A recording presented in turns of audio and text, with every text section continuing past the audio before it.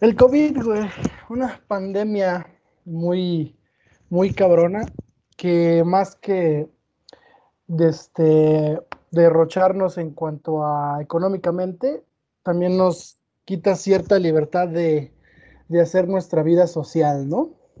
Claro. Me gustaría platicarte una cosa que leí de un filósofo italiano, güey, realmente no recuerdo el nombre, Ujú. pero él nos habla sobre la libertad, de que estamos luchando por la libertad, que la estamos perdiendo al mismo tiempo, güey. Y que en estos momentos cada país está viviendo una guerra civil. Decir guerra civil suena como que contra el gobierno y todas esas cuestiones, pero no tanto en el contexto que él lo decía, ¿no? Él lo decía de manera tanto personal como de sociedad, Ajá. porque establecer algún criterio en el cual quisiera uno vivir en cierta libertad como se vio en Italia, de que al principio no le tomaron cierta importancia, que porque era algo relax, y posterior a Sí. ello, pum, güey, se desplomó de una manera muy radical. ¿Por qué te digo el tema de Italia? Porque creo que es un gran ejemplo de lo que posiblemente esté pasando ahorita aquí en En Me- México, que a pesar de que ya haya acabado el programa de Susana Distancia, pues la verdad estamos en Es en semáforo rojo. en el peor momento, güey. O sea, date cuenta, este problema aquí en México, como bien dices, no sé cuántos casos llegaron en Italia, güey. El, el hecho fue que yo escuché, o sea, yo le dejé de seguir la pista Italia cuando llegó, creo que a 60,000 casos. Y el hecho de que ya se haya levantado este, la cuarentena de manera escalonada, entre comillas, porque pues, ya sabemos, ¿no? Cómo va a ser el tema aquí en México y lo estamos viendo, pues la quitan en el peor momento. Lo único que va a hacer es un rebrote de casos. O sea, date cuenta tan solo. Hace una semana estábamos, hace 10 días, estábamos, creo que en 60,000 casos. Ahorita estamos en más de 100,000. O sea, en 10 días aumentó prácticamente un 100% de casos.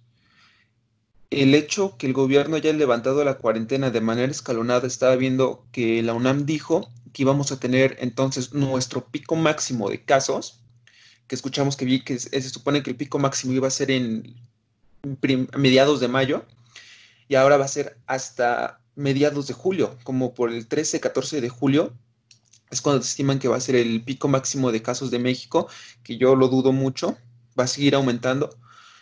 Pero si en 10 días aumentamos prácticamente el 100%, doblamos nuestra cifra, pues a mí me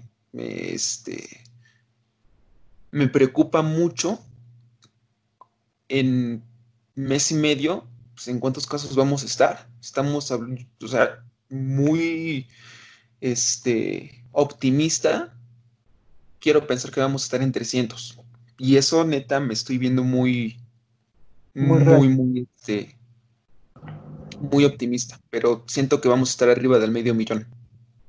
Entonces, el hecho que decían que lo que estaba pasando en Estados Unidos iba a bajar a México, ay, pues yo sí lo creo, y más porque nuestra tasa de mortalidad es bastante alta. Date cuenta, tenemos un 11% de tasa de mortalidad. O sea, Sí, tenemos muchos muertos por número de casos. pues es que realmente no tendríamos que bajar tanto la guardia, güey, porque siendo honestos y en el término en el que te digo que lo de la universidad, todas esas cuestiones, pues nos dicen que regresamos hasta que el semáforo esté en verde, ¿no? Y escalonado o no escalonado, güey, va a tener cierto impacto, güey. Muchos dicen y he platicado que plantean que al final nos tenemos que enfermar de ese virus, ¿no? Claro, No, ahí estoy con mis dudas ciertamente, güey, pero, sí y no. Sí y ajá, no, te voy a decir por qué. Porque si esta es una gripa, perdón, una enfermedad que ya llegó para quedarse, como es la influenza, la gripa, y demás otras enfermedades, pues es obvio, eventualmente nos vamos a enfermar. Pero una cosa es que nos enfermemos ahorita, que no hay medicina, que no hay tratamientos, que no hay vacuna, que apenas estamos aprendiendo sobre esta enfermedad, a que te enfermes en un año, que ya van a haber posiblemente tratamientos y posiblemente una vacuna. Es muy distinto y que ya vas a haber generado posiblemente anticuerpos y tu cuerpo ya va a ser más resistente. No es lo mismo. Sí estoy de acuerdo que todos nos vamos a enfermar, segurísimo. Es más, posiblemente ya hasta nos haya dado a algunos de nosotros, pero pues el punto es no contagiarse ahorita y cuidarse a uno principalmente para cuidar a las personas mayores. Entonces, sí estoy de acuerdo que todos nos vamos a contagiar, pero el chiste es en qué punto.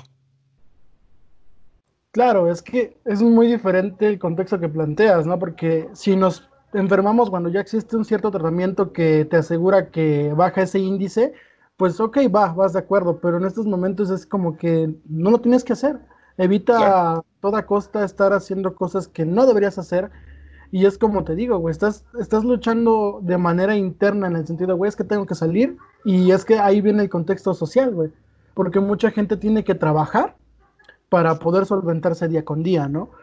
Y ahí existen ciertas medidas que todos plantean, ¿no? Que alguna vez te dije que la pandemia no es solo un conflicto de salud, sino que engloba ciertas cosas, güey. El ejemplo de aquí de que a pesar, y a lo mejor suena un poco tonto o no, güey, es que cuando se crea esta pandemia existe un impacto económico. De repente vimos lo del OPEC, lo del petróleo, güey, que llegó a un precio negativo, lo cual fue histórico y está muy cabrón. Aquí en México, en lo personal, el dólar llegó casi a Y por pues 25 no nos pesos. ayudan. Es muy, muy complejo, güey, porque muchos dicen, no, es que esto y esto, el otro, ahorita lo que se está viviendo en Estados Unidos en tema social, ese movimiento, aquí no puede fungir o no puede esperarse que tenga el mismo impacto por lo que estamos viviendo, ¿no? Ciertamente creo que el contexto social que nos... ¿Manda? ¿Por qué no? O sea, ¿te refieres específicamente a lo que está pasando en Estados Unidos debido al tema de este George Floyd y las No, no, protestas? no. Mm, ¿No? ese tema realmente lo tengo muy, muy poco estudiado, güey, porque no, es que suena muy, no sé cómo explicarlo, güey, pero ciertamente a mí no me causa como que gran indignación, si lo quiero ver así, no porque esté en contra y nada de eso, sino porque he estado más en otros temas como esta cosa de COVID, güey, que ahí muestran muchas partes, ¿no? Hasta incluso hay memes que dicen, güey, ya llegó este mes y todos lo olvidaron, güey, por los temas que están viendo socialmente a raíz del mundo, ¿no? Y quiera uno o no, aunque un país sea socialista, comunista, lo que pasa en el mundo afecta al mismo país, ¿no? Si afecta a Estados Unidos, de una u otra forma afecta a México, güey. Es lo que he estado viendo, güey. En contexto del COVID específicamente, güey, se me hace que ya estamos bajando un montón la guardia, porque ya tenemos como que esa luz verde de, ya puedes hacer tus cosas, ya ve al mercado, haz esto, haz lo otro. Y el ejemplo más real que tenemos es el que nos da el presidente, ¿no, güey?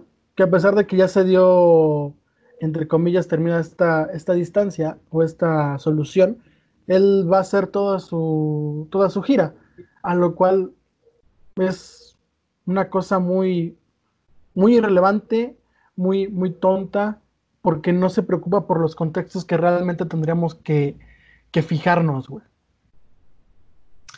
Claro. Y más que nada de que nos den luz verde o no nos den luz verde, el hecho es que ya estamos muy familiarizados con el tema de la pandemia, ya estamos, pues va como por etapas, ¿no? Es como cuando tienes una pérdida y, y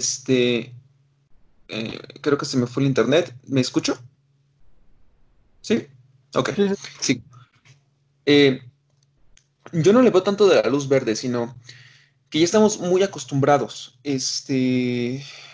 Obviamente, cuando empezó a brotar todo este tema y estaban empezando a ver las primeras muertes, los primeros contagios, pues obviamente todos estábamos perdiendo, como que todos estábamos muy, muy, alarmados, pero te vas acostumbrando y vas entendiendo que dices, bueno, o sea, sí está cabrona la situación, pero pues ni modo, la vida sigue. Eso es lo que yo veo y lo que nos está pasando. Por eso es que estamos saliendo, por eso es que la gente está saliendo más, por eso es que muchos trabajos se están reactivando, más allá de que sean o no sean esenciales. Yo le veo el hecho que ya se dio por hecho. Decir, ¿sabes qué? La situación está cabrona, ni modo. O sea, vamos a tener que aprender a vivir con eso y esto no es un tema que se va a acabar ahorita. Es de aquí hasta que termine el año, si acaso. O sea, realmente ahorita lo que estamos viendo es una etapa de aceptación, güey, porque Claro. ya estamos que la situación está muy Bueno, difícil, tanto económica como socialmente, y tenemos que como que reactivarnos o por sí solos o en conjunto, güey, porque ahí viene alguna paradoja de, pues, bien individual o bien social. El punto está ahí, ¿no? Y más que nada, ambas dándole a lo social. ujú. Y ciertamente el que se reactive es bueno. A gran medida uno, como lo estamos viendo aquí en especial en México, es que ya varias gente está aceptando que se va a vivir por cierto tiempo con esa enfermedad. Es como tú lo dijiste, es muy diferente cuando se va a vivir, cuando hay una infraestructura de tratamiento, cuando haya ciertos avances en esto, a como ahorita, ¿no? De que si sales tienes ese temor.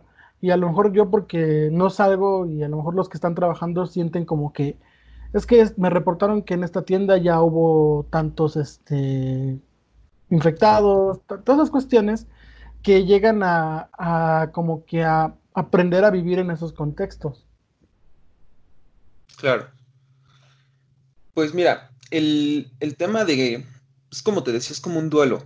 Pues a un inicio lo está, y nos ha pasado, no sé si sea tu caso, muy en lo personal, mi forma de pensar específicamente sobre el COVID y mis opiniones que tenía son bien distintas a las que tenías un mes, pero bien distintas. Y a su vez, hace 2 meses, o sea, hace 2 meses yo te decía, no, esto se acaba en mayo. O sea, en Sí, mayo esto se va a normalizar y se va a empezar a reactivar y todo. No creo, además es una enfermedad con una tasa de mortalidad del 2%. Pues ya vemos que cada caso es un caso. En México, pues hay obesidad, hay hipertensión, hay diabetes, hay muchas enfermedades que es un combo muy cabrón, que si te llega a dar COVID, pues ahí están los resultados, ¿no? Nuestra tasa de mortalidad no es del 2, sino es de un 10, 11%. O sea, tenemos una tasa de mortalidad bastante, bastante alta. Y pues sí, el hecho que la gente se esté acostumbrando y no tengamos una figura de autoridad de parte del presidente como ejemplo que funja para generar conciencia social de la situación en la que se está viviendo, pues habla mucho como país a nivel individual y a nivel social. A nivel individual, pues nuestro presidente, y a nivel social, lo que su figura individual está repercutiendo en todo el país. O sea, es una relación simbiótica. Entonces, el hecho que el presidente esté haciendo sus giras y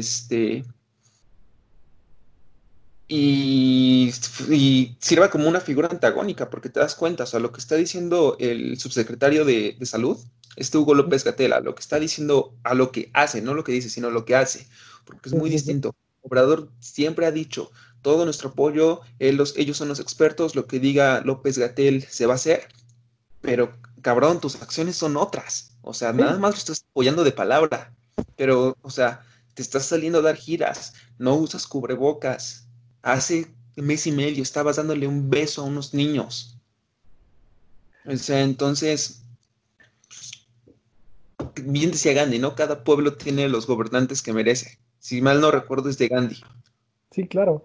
Y es que es muy contradictorio lo que hace él y muchos dicen es que está cumpliendo sus caprichos. Y por más que quisiera decir que no, güey, es que es verdad. O sea, podría meterme en términos cuando pasó lo de la baja de la gasolina y todas esas cuestiones que se colgó cierta medalla por haberlo hecho y que Donde, realmente ocurrió, ¿no? Y a lo mejor, si no me equivoco, lo dijo Anaya en un debate cuando fue lo de la presidencia, que las ideas de Obrador son buenas, pero son del pasado, ¿no? Y el ejemplo en donde puede dar más fuerte es cuando bajó el precio de la gasolina, güey, porque él no lo no, determinó, él no tiene ese poder, güey, no, sino que fue, esas son reformas del sexenio pasado, por lo que bajaron. Ahora, eso que estás diciendo, Danaya, que no me quiero meter en temas panistas, porque también, o sea, Yo sé que yo sé que tienes una posición más inclinada hacia ellos, por lo que noto, pero, o sea, para mí, pues no, Sí, o sea, no, es tampoco, diferente. ya tampoco. Pero hay una frase muy elocuente respecto a lo que acabas de comentar. No sé quién la dijo, pero es: el camino del infierno está pavimentado de buenas intenciones. No Exacto. bastan buenas intenciones. O sea, No, yo tengo buenas intenciones de que las personas sean más conscientes y no estemos saliendo a lo tonto, pero pues, no basta, ¿no? no, no, y es que realmente uno lo mismo, ¿no? El meterse en temas políticos ya es muy concreto porque cada quien tiene sus puntos y mayormente cuando uno debate o platica de política acaba mentándose la madre, ¿no? Eso es de gente Y, estúpida, la verdad. de Eso es hecho, de sí, gente estúpida. Enojarse y clavarte. Te puedes enojar para enriquecer el debate, para enriquecer tus ideas, claro, pero clavarte y salir peleado de una discusión con una persona en cuestión de política, en cuestión de religión, en cuestión de todos estos temas ideológicos, pues es una estupidez. Eso demuestra nada más que pues no eres susceptible a la crítica y que nada más quieres expresarte para que te den la razón. En este caso, pues sácate a las chingadas. Aquí no va a ser.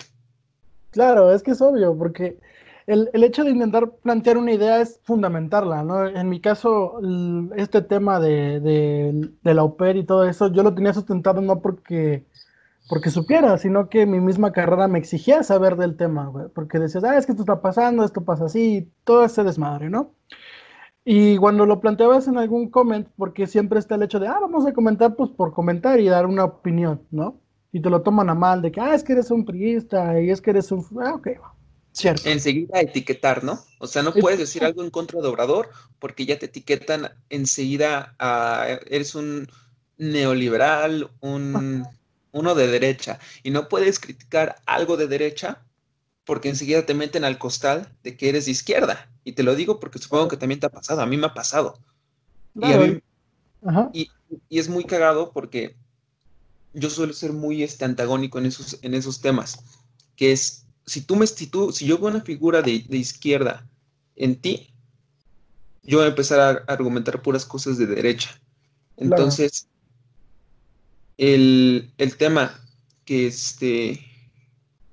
y así a su vez, si yo veo que una persona está como que muy clavada en sus ideas de izquierda, perdón, de derecha, posiblemente me salga mucho lo socialista. claro, Pero no es chingarda gratis, simplemente es un conflicto de ideas. ¿De qué sirve estar platicando, que estemos platicando los dos y que digamos, sí, Obrador es un pendejo, claro. ¿no? Sí, es O sea, no que sirve de al, nada. al final es enriquecer ese contexto, ¿no? En el que tú me dices, es que tú a lo mejor es esto y por esto y lo otro. Y así como si nos pusiéramos a platicar, güey, en el contexto de algunas cuestiones sociales, incluso platicando normalmente llegamos a tener ciertas ideas diferentes y al final sirven para decir, ok, mira, esto me sirvió, lo puedo implementar o argumentar o incluso cambiar mi postura si es que es convincente, ¿no? Y al final, cada que se plantea algo así de un debate, esas cuestiones, el hecho no es discutir o pelear con otra persona, güey, el hecho es crecer el conocimiento. Al final, como lo había dicho en algún momento, de la ignorancia nacen las ideas más profundas. Y a lo mejor, y así yo lo percibo, porque me ha tocado de sin no saber nada aprender un montón de cosas. Y pues que cada quien tiene un pensamiento diferente. Quizá lo que se tendría que implementar es un pensamiento crítico, aceptar las críticas y aprender a debatir de manera correcta, sin enojarse, porque digamos que el que se enoja pierde. Y hasta puede ser enojarte, o sea, dentro de un debate hasta para meterle intensidad, te puedes Ujú. emocionar, puedes enojar, pero acabando el debate, Saludos. no Ajá. vas a imponer una idea a una persona, pues a huevo, ¿no? Claro. Porque entonces, o sea, imagínate, si yo me pusiera a debatir contigo, yo veo en ti una figura de derecha, por ponerlo así, y yo me empiezo a poner de una manera muy socialista, radical, y te quiero imponer mis ideas a huevo, No. ¿qué te dice eso? ¿Qué te Sí. dice eso si no es que de ahí empiezan a hacer el nazismo? Ajá. ¿No? Es que no puedes implementar ideologías. A la de a huevo no. O sea, Poner. realmente cada quien tiene su ideología y no puedo decir que la misma es la que tú tienes con la mía, porque al final tú tienes otros temas que sabes más que yo y a lo mejor no sé yo, y ideologías muy distintas, ¿no? Por ejemplo, un ejemplo claro es que tú lees a Han, ves libros como La Sociedad de la Transparencia, Sociedad del Cansancio, y yo estoy leyendo La Agonía del Eros y ¿cómo se llama el otro? La salvación de lo bello. Son temas muy diferentes que tienen ideas Corrientes diferentes. distintas. Ajá.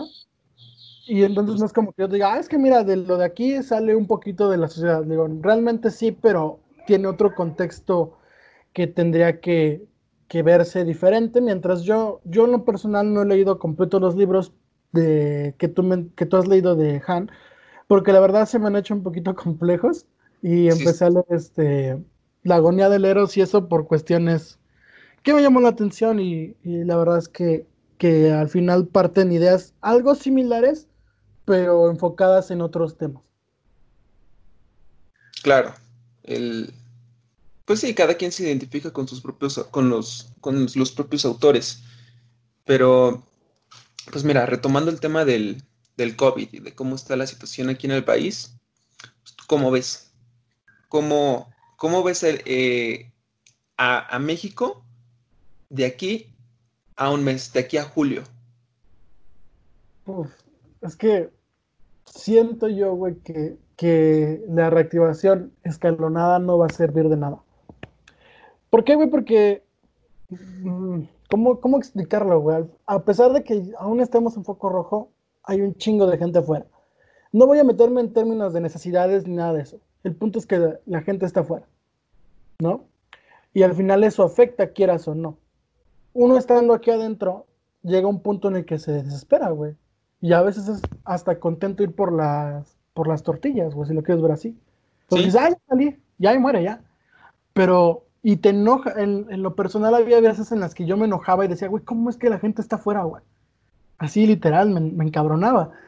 Y es como tú dices, un mes tienes una postura y al otro mes tienes otra postura. De que, ok, ya entiendo por qué salen, ¿no? Yo entiendo que si salgo es por lo necesario. No voy a irme a quedar al parque a jugar, güey. Yo nada más voy a lo que voy y me regreso con las, con las medidas necesarias, pero a como lo veo un mes, yo lo veo quizá igual o un poco peor, porque desgraciadamente no todos cumplimos con las medidas necesarias para evitar los contagios. Pues sí, exactamente. Pues de aquí a un mes, yo... Puta madre. Es que sí, tengo una idea muy, muy pesimista de cómo nos va a ir. Y apenas está explotando. O sea, ya ahora sí, apenas Apenas estoy iniciando. está haciendo su apogeo. Hace, cuando recién empezó esto, o sea, en marzo, yo dije, no, en 30,000 casos va a estar México cuando ya pase todo esto. Ahorita me asusta pensar que lleguemos al millón. Sí, sí, es Y sí muy lo veo fuerte. probable. Se lo La veo neta, muy, muy, muy probable. neta, Entonces, pues se estimaba, ¿no? Que México se va a quedar, que México va a tener como 60,000 muertes. Y si nuestra tasa de mortalidad es de un 10-11%, pues estamos hablando de más de medio millón de casos. ujú. De aquí a 90 días, bueno, no 90 días, porque llevamos, pues, digamos, como 2 meses de confinamiento. Y las curvas en los demás países donde les dio primero esta primera ola, pues fueron de 90 días. Fueron 90 días que tardaron en subir y en que la curva se empezara a aplanar. Entonces, pues nosotros pues, todavía nos queda un mes, pero teniendo en cuenta que estos países pues estaban cumpliendo con Las medidas. las medidas necesarias, con sus excepciones obviamente, pero pues, ¿qué te gusta? ¿Otros 2 mesecitos más? La verdad es que sí. Hasta O sea, todo septiembre, junio, julio y parte de agosto, si no es que hasta septiembre. 3 meses exactos, 3 meses más, güey. ¿no? Ujú. Pues está cabrón. A ver cómo nos va. De hecho, pues hasta aquí queda esta plática.